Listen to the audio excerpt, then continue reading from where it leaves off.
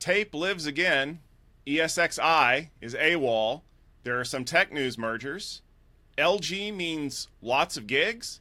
Seagate drops the hammer. Google Cloud Exodus incoming. And we're going to take a closer look at Synopsys and their designs on Ansys in this episode of the Gestalt IT Rundown. Hello, everyone, and welcome to the Wednesday, January 17th episode of the Gestalt IT Rundown. We hope that you're enjoying a nice toasty beverage, perhaps a hot buttered rum, because, yeah, it's hot buttered rum day. Who knew? My name is Tom Hollingsworth, and I'm not going to be enjoying one of those yet because I want to stay lucid and focused on all the great news that we have, thanks to my wonderful co-host, Mr. Stephen Foskett. Stephen, welcome to the show. It's great to be here, Mr. Tom Hollingsworth, on National Classy Day. So everybody, keep it classy. Yes, you absolutely should, just like the wonderful lineup of news stories that we have coming your way. And we wanted to start off with one of our friends because you should score one for the Tape is Not Dead movement. Much like Paul McCartney, rumors of Tape's demise have been greatly exaggerated thanks to new support for archival media from Hammerspace. The Tech Field Day presenter has said that they are adding tape options to their global data environment. This means that users can now store data on a wide variety of media from SSDs all the way to LTO tapes. All of that data appears in their GDE as a single file system. Important to note, though, this is not backup tape. This is archival tape. The difference is that archival tape has slower access speeds, but all the files are still stored on the tape as files with metadata and not as backup containers. Stephen, I have to ask, is Hammerspace going to make tape cool again? I don't know if they're making tape cool again, but I have to say I love this product. So as you said, tape is not dead. Those of us in the storage industry absolutely know that tape is not dead. And frankly, Hammerspace has been doing some really cool stuff. This is the same company that basically has made data available everywhere with their global data environment. They've partnered with some fine friends, like apparently Vicinity, as well as some of the folks in the active archive world, Grow Data, Point Systems, and QStar, to deliver basically a new access to tape. So the problem with tape, traditionally, is that once data is on tape, it's kind of not available anymore. The active archive concept was that that data would be at least somewhat available by presenting metadata in some way, and there have been a bunch of different products and announcements over the last decade that have shown that you can integrate tape more actively into your data environment. But the problem is that it was always a different class of data. Essentially, once something is on tape, it's sort of out of sight, out of mind. What Hammerspace is doing here is they are basically promoting tape to be an equal storage location with all of the other locations that active data can be. And that means that active applications, whether they're on premises, in the cloud, remote, can access data through the Hammerspace global file system and retrieve that data on demand from basically anything, anywhere. And that's pretty cool. So basically what it means is that tape is no longer sort of that place over there where data just goes. It's actively part of the global data environment. I think this is a great move. I think it reflects the reality. Frankly, a lot of businesses are still using tape, including some pretty progressive ones. I think if you looked under the covers at some of the big cloud providers, they would be using tape because it has tremendous advantages in terms of power efficiency, space efficiency, price, and frankly, if you don't need the data now, but yet you want to be able to access it when you do need it, this seems to be a good solution. Honestly, the only thing that I'm wondering and scratching my head about here is where's SpectraLogic? One of the great companies in the space. There's some personnel crossover with Hammerspace. I'd love to see Spectra as part of this offering as well because they have some great tape products. So Spectra, come to the table. Hammerspace has got something cool here. VMware by Broadcom released a knowledge base article this week announcing end of availability for a whole list of perpetually licensed products, including the basic version of their ESXi hypervisor. This article says that any product that was perpetually licensed previously is no longer available. This means the only way for VMware software going forward is through a subscription-based solution. This follows the other moves that Broadcom has made to turn the virtualization giant into a new revenue stream, which we've been talking about over the last couple of weeks. Tom, how can the community react to ESXi no longer being available? Well, if you read Reddit, the sky is falling, but let's be fair, if you read Reddit for any story, the sky is always falling. I'm having a hard time figuring this one out. I mean, you can go download a trial version of the hypervisor. And that's what I would do to anyone who's like, hey, I just want to spin this up and test it real quick.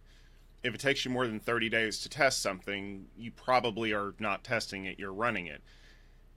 It feels weird to me because everything that's been going on in this whole saga, if you want to call it that, for the last month, feels very calculated. You know, we're expiring the partner agreements and we're going to renegotiate those. We're expiring any perpetual license stuff, so you can't download that stuff anymore. You can't get a hold of it. That feels pretty standard. We say a thing, we do the thing. We're going to create synergies, but we're not going to lay people off. We're going to work more closely with our customers, so that means we're not doing stuff with partners anymore. I understand where Broadcom is coming from, and I know that's probably going to make me the enemy in the tech industry. I'm not saying I agree with it. I'm saying I understand where they're coming from. And the reason for that is because these perpetually licensed products were a resource drag. So think about it like this. You, right now, if you are running ESXi 6, can continue to run ESXi 6 forever. Just like you can run iOS 9 forever, or Windows 95 forever. But there's a catch. Do you want to install that software on something newer? Do you want to run different devices with it? Well, that's not going to be so easy. You know why? Because you need support. And that's where the real money comes from. It's not developing the software. Don't get me wrong, development costs a lot. But development over time is support. Adding new functionality, plugging security holes. That's the resource drag. And so I think what Broadcom is effectively saying is, just like every other software company that we've talked about for the last couple of years, if you want to use our software, you really need to be paying us on a regular basis to provide support for it. Just like you can download all of the files to run Red Hat Enterprise Linux for free. But when something breaks, you've got to pay Red Hat to fix it. I think this is just one part of a larger discussion that we're going to have about what constitutes availability of devices for learning, for trial, for proof of concept. If you're a VMUG member, you're probably asking yourself, well, does this mean my VMUG subscription goes away? No. VMUG has a special deal worked out with Broadcom right now so that you can have software to evangelize VMware to anyone who uses it. But I don't know how long that's going to last, because it's going to be one of those things that's going to need to be renegotiated. So at the end of the day, did we really lose anything? No. What we lost was a consumption model that Broadcom has effectively said was going away anyway. It's just they didn't forget to remove the thing they said they were going to take away, as is what happens in tech so often. So we'll stay tuned for this story. Stephen, there's more consolidation in the content industry as TechTarget has agreed to merge with Informa to create a large global platform for tech news and articles. The deal is valued at around $350 million. Informa is going to be giving their Informa Tech business for a stake in that combined company, and existing shareholders in TechTarget are going to retain about 43% of that combined company after the deal closes. Now, Stephen, this is not something we normally talk about here on the Rundown, covering kind of the tech content industry, but what's your scoop on this merger? Yeah, this is an interesting one, mainly because it affects a lot of people in our audience. Many of us have been reading TechTarget and UBM and thus Informa journals for most of our career. For background, UBM was the publisher of journals like Dark Reading, Information Week. They produced the Interop conferences, that sort of thing. Well, UBM became part of Informa back, I think, in 2018.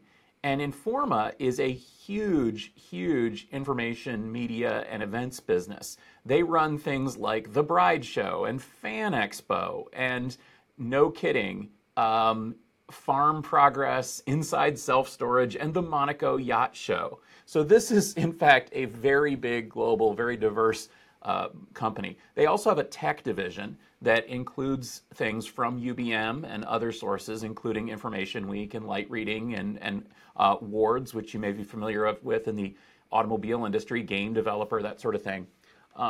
So tech was a big focus for Informa. Over time, TechTarget also brought in other brands.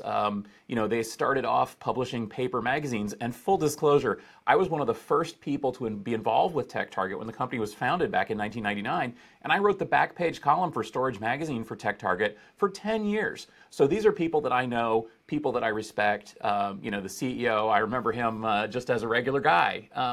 And so I respect what TechTarget has done over the years. One of the things that they did was they purchased ESG, the Enterprise Strategy Group, which is another long-running and important analyst and advisory group a few years back. And so TechTarget went public. They've been offering this sort of stuff that, as I said, has been affecting our audience for a long time. You've probably interacted with them. You've maybe attended a TechTarget webinar, read their articles on the web, et cetera. So what's happening here is that you've got two giants of the industry, and they're sort of trading aspects of their businesses. So Informa is going to contribute cash, their tech brands that I mentioned, and in exchange, they're going to take 57% ownership of this new TechTarget. TechTarget, for their part, is going to do what the name says. They're going to focus on, tech publications, technology events, that sort of thing. And together, I think that this will make TechTarget a stronger company. Honestly, it's reflective of what's going on overall in the media space. It makes a lot of sense strategically. I mean, really, if you run like the Bride Expo, do you really need like a dark reading in the same organization? Probably not. And so I kind of like what they're doing with this. And I really wish them well because, as I said, these are people that I know, people that I've worked with, and frankly, people that I really respect. Is your washing machine running up your internet bill? It might be if you have a fancy smart washer. In a comical story from last week, a user noticed that their LG smart washer was uploading about 3.6 gigabytes of data on a daily basis. LG says that the machine does download improvements from the washing machine cycle settings regularly, but that seems like an awful lot of improvements, and it seems to be going in the other direction. An investigation found that the user may have been misreporting the amount of data, or the data may have been going in a different direction, and maybe there was something else happening here, like a crypto attack or a botnet. Tom, this is a fun story, but can you clear up what's going on here? Well, I can make it real easy, Stephen. Do you see the small canary that I'm about to put in this coal mine? No, I kid. Yes, everybody got a joke out of this. All the washing machine jokes were made. Like by Friday, everybody had made them. But more importantly, what needs to be discussed is the canary in the coal mine. Do you know how much data your smart thermostat is using right now, or your light bulb, or your webcam? Would you know where to go to look? Especially if you're not a tech person like me or Steven or most of our audience. The fact that this was noticed was impressive to begin with. But as we saw with Mirai, if you can get access to these things, you can do a lot of damage. I mean, one of the articles that we've linked talks about the fact that Chamberlain devices a couple of years ago were vulnerable to a home attack. Now, if you think about it, you've got a massive amount of devices that are connected to the internet for, realistically speaking, no good reason. They are almost invisible to the end user. Like, I can tell when a system is doing something that it shouldn't be in the background, like running a crypto miner, because everything is sluggish. Your washing machine doesn't have any outward symbols. Maybe the little like tones that it sings are a little more garbled. But other than that, would you know that your washing machine is currently being DDoSed or DDoSing somebody? No, you wouldn't. At least not until you got the bill for your internet usage or something along those lines. I think the bigger problem that we need to think about here is that our home is a giant attack surface. For example, your smart TV. Did you connect it to the internet to do an update on it? Ooh, bad move, because now it's connected to the internet. Unless you do something creative like block it at the router or the firewall level, which is what this user did to prevent his washing machine from running away, or you craft very specific policies that only allow certain domains to be listed, like, I don't know, running a Pi-hole, for example, which is a DNS resolver. You're not going to know what those devices are doing. I can tell you from my experience as a networking and security professional way back in the day, I would have to Wireshark monitor ports and get onto the firewall console and look to find infected devices on networks. And that was things that I knew to look for, like NIMDA or any one of the, Code Red viruses or whatever. Yeah, I said Code Red. That's how old I am. But these things today are much more sophisticated, much harder to root out. And because they're targeting devices that we would not normally use in a daily basis from a communications perspective, we may not know that it happens. So yeah, all joking aside, lock down your IoT devices or talk to somebody who can help you understand what you need to put in place to prevent them from doing that. Because there ain't no way that a washing machine needs to upload that much data. That's a lot of dirty laundry to air.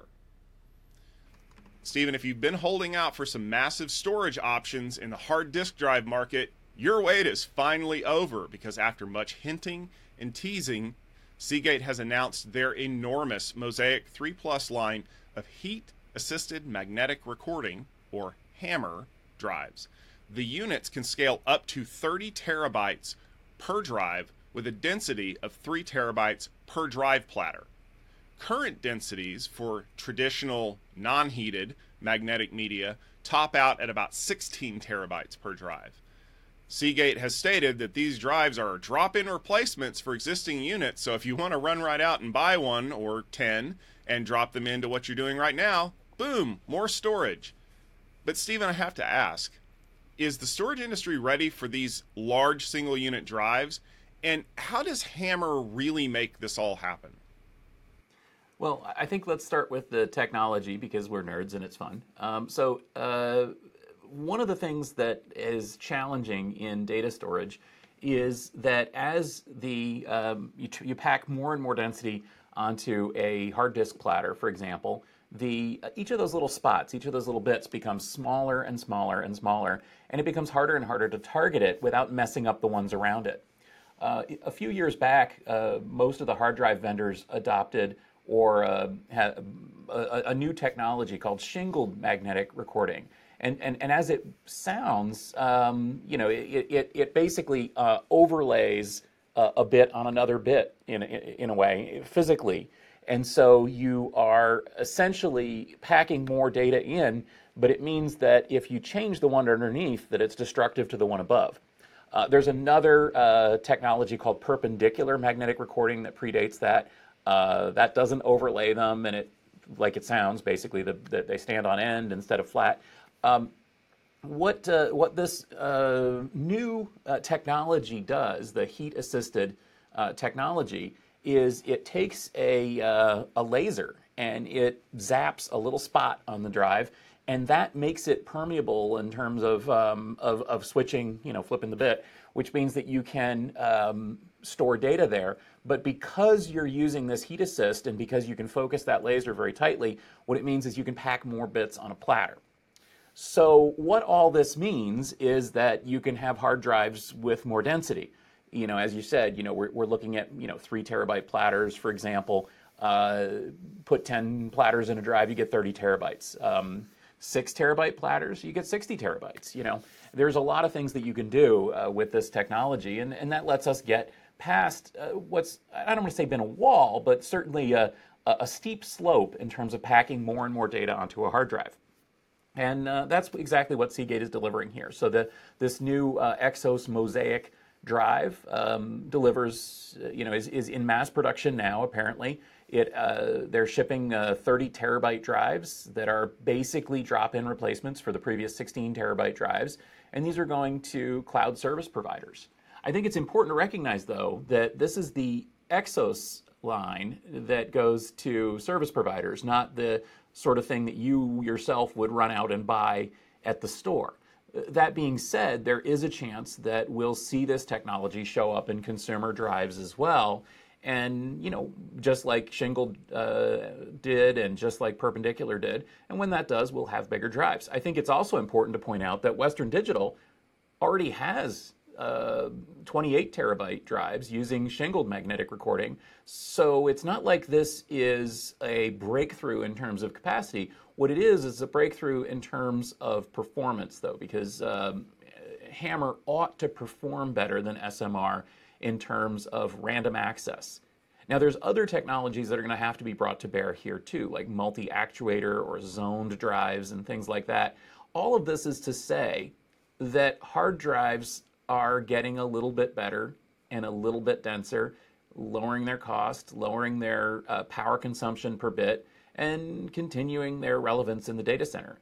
And not only that, but since this technology is shipping, I think maybe we can say finally shipping, since we've been looking at this technology for a long time, since it's finally shipping, thank goodness, it means that we can get past some of these limits and we will start looking at 40, 50, 60 terabyte drives in the future. And that's going to be good for people who have incredibly large volumes of data to store and don't want to go to something like tape. But that being said, how exciting is this? This is probably not going to be used by mainstream consumers. It's probably not going to be something that's going to revolutionize the industry. It's going to be something that's going to make everything else that we do a little bit better. And, for that, that's a pretty good story. So cheers to Seagate for shipping these. Looking forward to seeing some of the other companies shipping these. And EA Storage. Google has decided that moving to another cloud should be free, relatively speaking. They've announced this week that the network egress to another cloud platform will not cost customers any additional fee. Google has reported the reasoning for this is that they want to make it easier for customers to move from one provider to another and allow businesses and governments to scale their technology use. Maybe they're also trying to prod other cloud providers into addressing the egress fees that have been pretty egregious. Tom, why would Google make it free to leave? Well, you have to ask yourself, first of all, let's address the elephant in the room. Everybody's like, oh yeah, the cloud with nobody on it is letting people leave for free. That's not the argument that I would make. Think about this. I'm going to develop an application that's going to use Kubernetes. Which Kubernetes distribution should I pick? All other things being equal. Wouldn't you develop it on the company that created Kubernetes in the first place? Oh wait, that's Google. But the problem is that Google Cloud's tooling eventually hits a limit, whether it's a scaling limitation or there's some feature in AWS or Azure that you really want to use. Well, now I'm stuck. So I've got this thing running in Google Cloud, but it's going to cost me a small fortune to move it to one of the other clouds. Forget it, I'll just shut it off and we'll figure out something later. Rewind the tape. Now I can develop that application and move it anywhere I want, at least for free to move it. Now you're still going to have to pay storage costs and all that other stuff, but now the tooling that I used to start the project is tied to Google somehow. So Google may lose a cloud tenant, but they've gained a customer that is reliant on Google's services. I think it's a smart play, and here's why. If you know that at least at the beginning, the tooling you want to use is on Google Cloud, if it isn't going to cost you anything to move it to AWS or Azure once it's up and running, I'm more likely to start it over there, which means Google gets to say that they're an innovator, but they also get to see the genesis of these projects. So they get to understand what they can do to make their software and their platforms more appealing to that smaller market. And as I said, it gets to tie those applications and those platforms to Google services, which means Google gets to mine more data for whatever it is they do with it. Reportedly selling ads, but who knows? I think it's a smart move. And like you said, egress costs have become, well, egregious because we want lock-in. Yeah, I said it, the L word. We want to keep people here. There's two ways you can do it. You can make them so dependent on your environment that they can't afford to leave, or you can make the exit costs so expensive that they can't afford to leave. That's kind of what we're seeing with Amazon and Azure. Is, Microsoft's always taken that model of, oh yeah, use all of our tools, and oh yeah, you built this all on our platform. Haha, good luck finding this stuff over in the other guy's cloud. Amazon's just like, oh yeah, we'll let you put stuff in here for free. You want it to leave? Not a good idea. Like, it's actually cheaper to go deploy an outpost at your environment than it is to try to get all your data out of it. I think Google is playing a longer game here. They know, let's be fair, they know they're never going to be number one. And they know number two is going to be a hard stretch. But if they can be a comfortable number three that everybody starts with, that gives them relevance in the industry that can't be matched by anybody else. So I'm going to pay attention to this. Besides, if you look at the total revenue of what they were making off of the egress cost to get out of Google Cloud versus what they make on your average monthly ad revenue for Google search box, it's a rounding error. I think this is a smart move in by Google.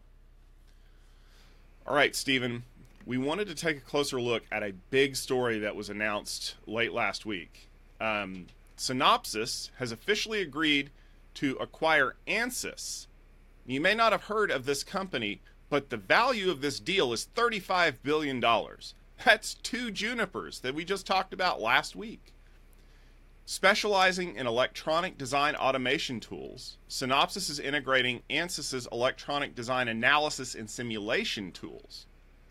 How does this blockbuster acquisition affect the world of chip development, and what does it mean for the overall IT industry? Because we talk a lot about chips and design and the future of what those are going to look like here on the rundown. And I think it's interesting to see a couple of companies that we may not have even really seen on our radar spending this much money to do this kind of business.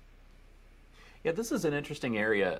Well, first off, it is an area that affects those of us who are listening to Gestalt IT Rundown and interested in tech, enterprise tech, because these are the tools that are used to create the hardware that you use every day. As a bit of background here, electronic design automation is the category here. EDA tools have been around for a long, long time, since the 1970s. There was a big explosion of EDA tools in the 1980s. Full disclosure, my first job out of college was working for an EDA company called ViewLogic that was acquired by Synopsys in 1997, so a long, long time ago. In that time, I got to see just how important these tools are. This is a big market, and it is a valuable market. Essentially, anyone who wants to create a integrated circuit of any sort, a microchip, is going to use an EDA package, and that EDA package is going to be an expensive piece of software that you bought probably from Synopsys. Or Synopsys has just about 45% of the market according to IDC, or maybe from Cadence, or maybe from Siemens, which bought Mentor Graphics and has about 15% of the market, or maybe something else, including Ansys. But basically, you're going to be using one of these products, and basically, it's like a digital design tool, PowerPoint for chips. But it goes beyond that, because essentially what these companies have done over time is they've realized that there's a lot of value in the IP. There's a lot of value in accelerating time to market for these companies. Essentially, these products are really, really soup to nuts things where you can come to it with an idea. If you're a chip designer, you can work and work and work in a collaborative way, and you can output something that can then be produced in hardware. The problem, as noted by the CEO of Synopsys a few years back, is that Moore's Law is impacting everything, especially chip design. As you've seen, we keep getting tinier and tinier transistors to a decreasing rate of return. So to the point now where Apple is reportedly looking at 2 nanometer chips, TSMC and Intel and Samsung, they're all fighting to produce smaller and smaller chips, pack more and more onto those, but there's only so much you can pack in there. At the same time, there's a whole trend in the industry that is changing how this all works, and that's called chiplets. Essentially, we're going to have, we already have shipping products where you have not a microchip on a package that you plug into your motherboard, but a number of integrated circuits that all sit on the same package. They sit next to each other and they communicate with a bunch of wires or a protocol called UCIe increasingly. And that lets you have more transistors in the system. But one of the things that designers are noticing too is that it matters more the rest of the system, because today's CPUs are augmented with accelerators, with GPUs, with IPUs and XPUs and all this. There's a whole world of things. And that's what this is all about. So, Tom, do you want to talk a little bit maybe about Ansys and how they differ from these EDA companies?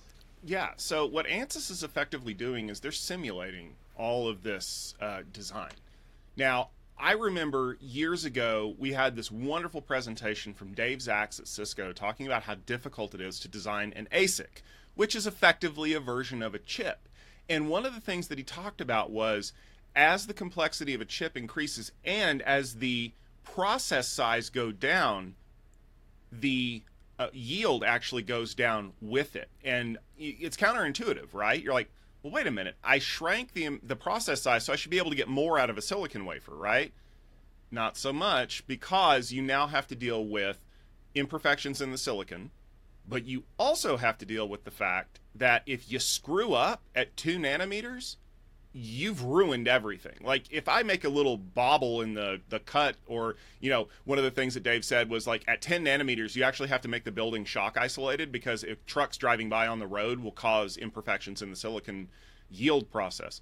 Like, those little things matter a lot. So I'm going to take this giant sheet of silicon, which is a precious resource, and I'm just going to play around with it and hope that I get some good yields out of it. No, you're not. So what Ansys does is they simulate all of this. So they say, okay, if we want to do the best thing we can for we're going to run hundreds of simulations and make sure that we have the most efficient way of doing it. You know, this is like simulating dropping an iPhone instead of going out and spending $1,200 on one and then just throwing it off of your roof going, boy, I hope it bounces. And it's a smart move. But when you think about having a company like Synopsys who's doing this EDA, and if they want to simulate that design, they're going to have to send it to a company like Ansys and wait for the results to come back. One, that takes time. And two, there is the possibility that somewhere in that whole chain, something could get dropped or leaked or whatever. And when you're dealing with a company the size of Synopsys, you don't want chip designs leaking out, or worse yet, finding out that your competitor is moving to a smaller process, or that they've bought all of the 4 nanometer process at TSMC. So by bringing them in-house, it makes a whole lot of sense, because they gain a division that gives them the ability to design better designs. Because think about a chiplet, right? Like, we're way past this whole system on a chip thing. Now we're looking at discrete units that are all packaged under the same die that have differing communications. You've got to make sure all that stuff works together. And you got to make sure that it works together right the first time. You don't want to have to recall a whole bunch of units that break. So Ansys gives Synopsys the ability to say, we can assure you that these components working together in this package will perform the way you want it to. That is worth $35 billion to a company like Synopsys, because it allows them to provide better architecture for their customers, and it allows them to reduce the costs of building those units. I think that it's important too that this is one of those classic business cases too, where the companies are trying to bust beyond their total addressable market. So the EDA market is an interesting one because it's very sticky. Essentially, once you've committed to using one of these products to develop your next chip, well, you're going to use that product and you're going to pay whatever it takes. And you're probably going to continue to use that product for the next one too, because you get good at it. It's kind of you use Final Cut, you use Premiere. What are you going to do? You're going to switch. And so I think that that's sort of an aspect of this, is that essentially you've got a pie that's expanding, but not expanding rapidly. You've got some dominant players in that market, and yet they're all wanting to expand more because these are public companies we're talking about here. I think that Synopsys sees an opportunity here to expand their total addressable market by getting way beyond what they've traditionally done, and they're seeing an opportunity here that allows them to work with companies on things, as you say, Tom, that are already happening. Companies are already simulating system performance. They're already simulating, all these other aspects of the system. And it might as well be all part of the same suite, because that makes the suite more sticky, it makes the suite more valuable, and it increases the size of the market. So we're seeing this happen. If I can translate this to the average Gestalt IT rundown user, why do you care? The answer is you probably don't directly care about this, because these are not tools you're going to use on a daily basis unless you work for one of those companies, that's developing hardware. On the other hand, you care because all of us need systems that work better, that use less power, that have better cooling, that have, all of these benefits that we want. And how you get that is through efficient design, modeling, simulation, and that's where this is going. Also, as I said at the top, I think that it really reflects the changing nature of how chips are being developed. I think it is an embrace of this whole chiplet world. As I said, the CEO of Synopsys sees a future where instead of worrying about systems on a chip, you're looking at basically a system of chips. And that is all about getting beyond that one chip and simulating the entire system. So this whole thing makes a lot of sense for the industry, and I think that it's going to make a lot of things that we use better, but I don't think it's going to affect a lot of us individually. It just reflects really the changes that are happening overall. Yeah, I would agree, Stephen. And ultimately, we wanted to bring you this story because there's a lot of things that go on behind the scenes in tech that you may not see immediately. You just, hey, somebody's getting bought for a lot of money. But there has to be a reason behind it, and that's the driver that makes tech go around, is, efficiencies and customer overlap. So, Synopsys is getting some of Ansys' customers, and by all reports, it's something like 60 or 70% of their customers are going to have an overlap. And that's a high margin business. So I'm sure that the shareholders of the combined company are going to love this because they get more money. Well, Stephen, we have a lot of things coming up. We have a very packed calendar in the weeks ahead. And you're going to be real busy in just a couple of weeks with a very exciting event. Absolutely. Cloud Field Day is returning. We're excited to get a group of a dozen delegates, every one of them in person, in California for Silicon Valley for this Cloud Field Day event that's coming up. I've been spending some time with the companies, preparing them, helping them understand, how to present and what Field Day looks like. And we're very excited to see companies like Dell Technologies coming in there, Broadcom, Platform 9, Neuroblade. We've got another one in our back pocket that we're probably going to announce here soon. We're also going to be doing recording episodes of the On-Premise IT podcast, as well as, of course, relaunching our next season of Utilizing Tech, focused on AI. So much stuff going on. Tune in at techfieldday.com to learn more. Stephen, I wish Weird Stuff Warehouse was still open because I need a teletype, because we have breaking news that IP Fabric will be presenting at Tech Field Day Extra at Cisco Live in Maya the first week of February. I am so ready to go to Amsterdam and see people riding bikes, try not to get run over by bikes, but to hear about all the great stuff that our friends at IP Fabric have been working on. And they'll be coming along with some great Cisco content as well. We'll try to make sure that you're getting the videos as quickly as possible, because our schedule means that you're probably going to have to stay up till the wee hours of the morning. So you night owls, you and I are now best friends. But for everybody else, we'll be posting those videos to our YouTube channel as soon as we get them edited down and ready for you to pay attention to. And Stephen, right after that, we have an AI event that everyone wants to go watch. Yeah, can I get another teletype sound, Tom, please? Give me a teletype. Yep. It's officially official. Intel is a leading presenter at AI Field Day in the middle of February.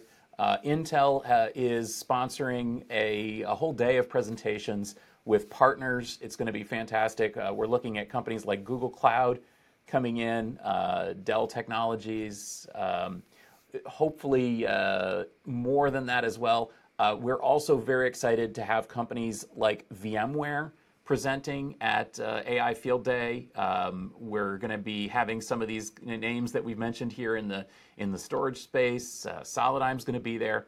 And as I said, this is the relaunch of our AI-focused season of Utilizing Tech. So check out utilizingtech.com and subscribe, because we're going to be launching that early in February, and we're going to have a whole season focused on what's going on in the AI space. And right after that, as we mentioned before, we have Networking Field Day 34. I am going to have a pile of networking folks who will be joining me in Silicon Valley for this one. We just added them to the website and bought them all plane tickets, so it's going to be a big party. And we've got some great companies, got a couple more waiting in the wings. We just got to get the paperwork back, and we'll be adding them to the website very shortly. So you're definitely going to want to pay attention for that one. But it's going to be a fun ride. Networking is still hot, and I think that there's a lot more to say in the space. Absolutely. And one more thing I'll point out, in coordination with the Futurum group, we're reserving a seat at the table for Futurum analysts at one of our field day events. We're also inviting in a bunch of new people as well. We've got some pretty exciting names coming on. So check out the Tech Field Day website, and you'll see this thing is kind of expanding. And I can't wait to hear what these people have to say and what their perspectives are. Absolutely. And if you can't wait to hear what we have to say, you don't have to wait long, because we'll be back next week with more great news stories. I'm sure that somebody is going to buy somebody else, or something's going to get hacked, or, a piece of hardware is going to get released. Unfortunately, Stephen and I will not be reviewing the Vision Pro on launch day because, well, yeah. But if you want to watch us on your Vision Pro, well, I spent all my money acquiring Ansys this week, Stephen. I don't have any money left over for a Vision Pro. But if you want to watch us on your Vision Pro, or anywhere else, just go to our YouTube channel, youtube.com/Gestalt IT video. We have a new video up for the rundown around 12:30 Eastern Time every week. If you want to listen to us in your fancy headphones, that would be our podcast feed. Just look for Gestalt IT Rundown. We always publish the show notes on the website, so you can see the articles that we link to. You can see our take on things. Maybe see if you can pick out the Easter eggs and the jokes in our little reads. I love putting some of those in there just to see who's paying attention. And I hope that you continue to pay attention to us for the rundown and all the other great things that we do at Gestalt IT. Make sure you check out gestaltit.com. We've got some great articles that have been published by our staff writer recently. She is kicking butt, and we're super proud of Shalagna for all the hard work that she does. We're also proud of all the other people who are a great part of what we do here. Yes, even Steven. I'm really proud of him, because let's be fair, who can explain hammer in a hard drive and not crack up a little bit? Steven, you kept a straight face. Don't hurt him, Tom. We'll be back next week, because we're too legit to quit, and I've run out of things to say about MC Hammer. So until next week, stay safe, stay warm, take care, but not too warm, because you might heat up your hard drive too much and lose some data. Until then, we'll be back with more great episodes, more great news. Stay tuned.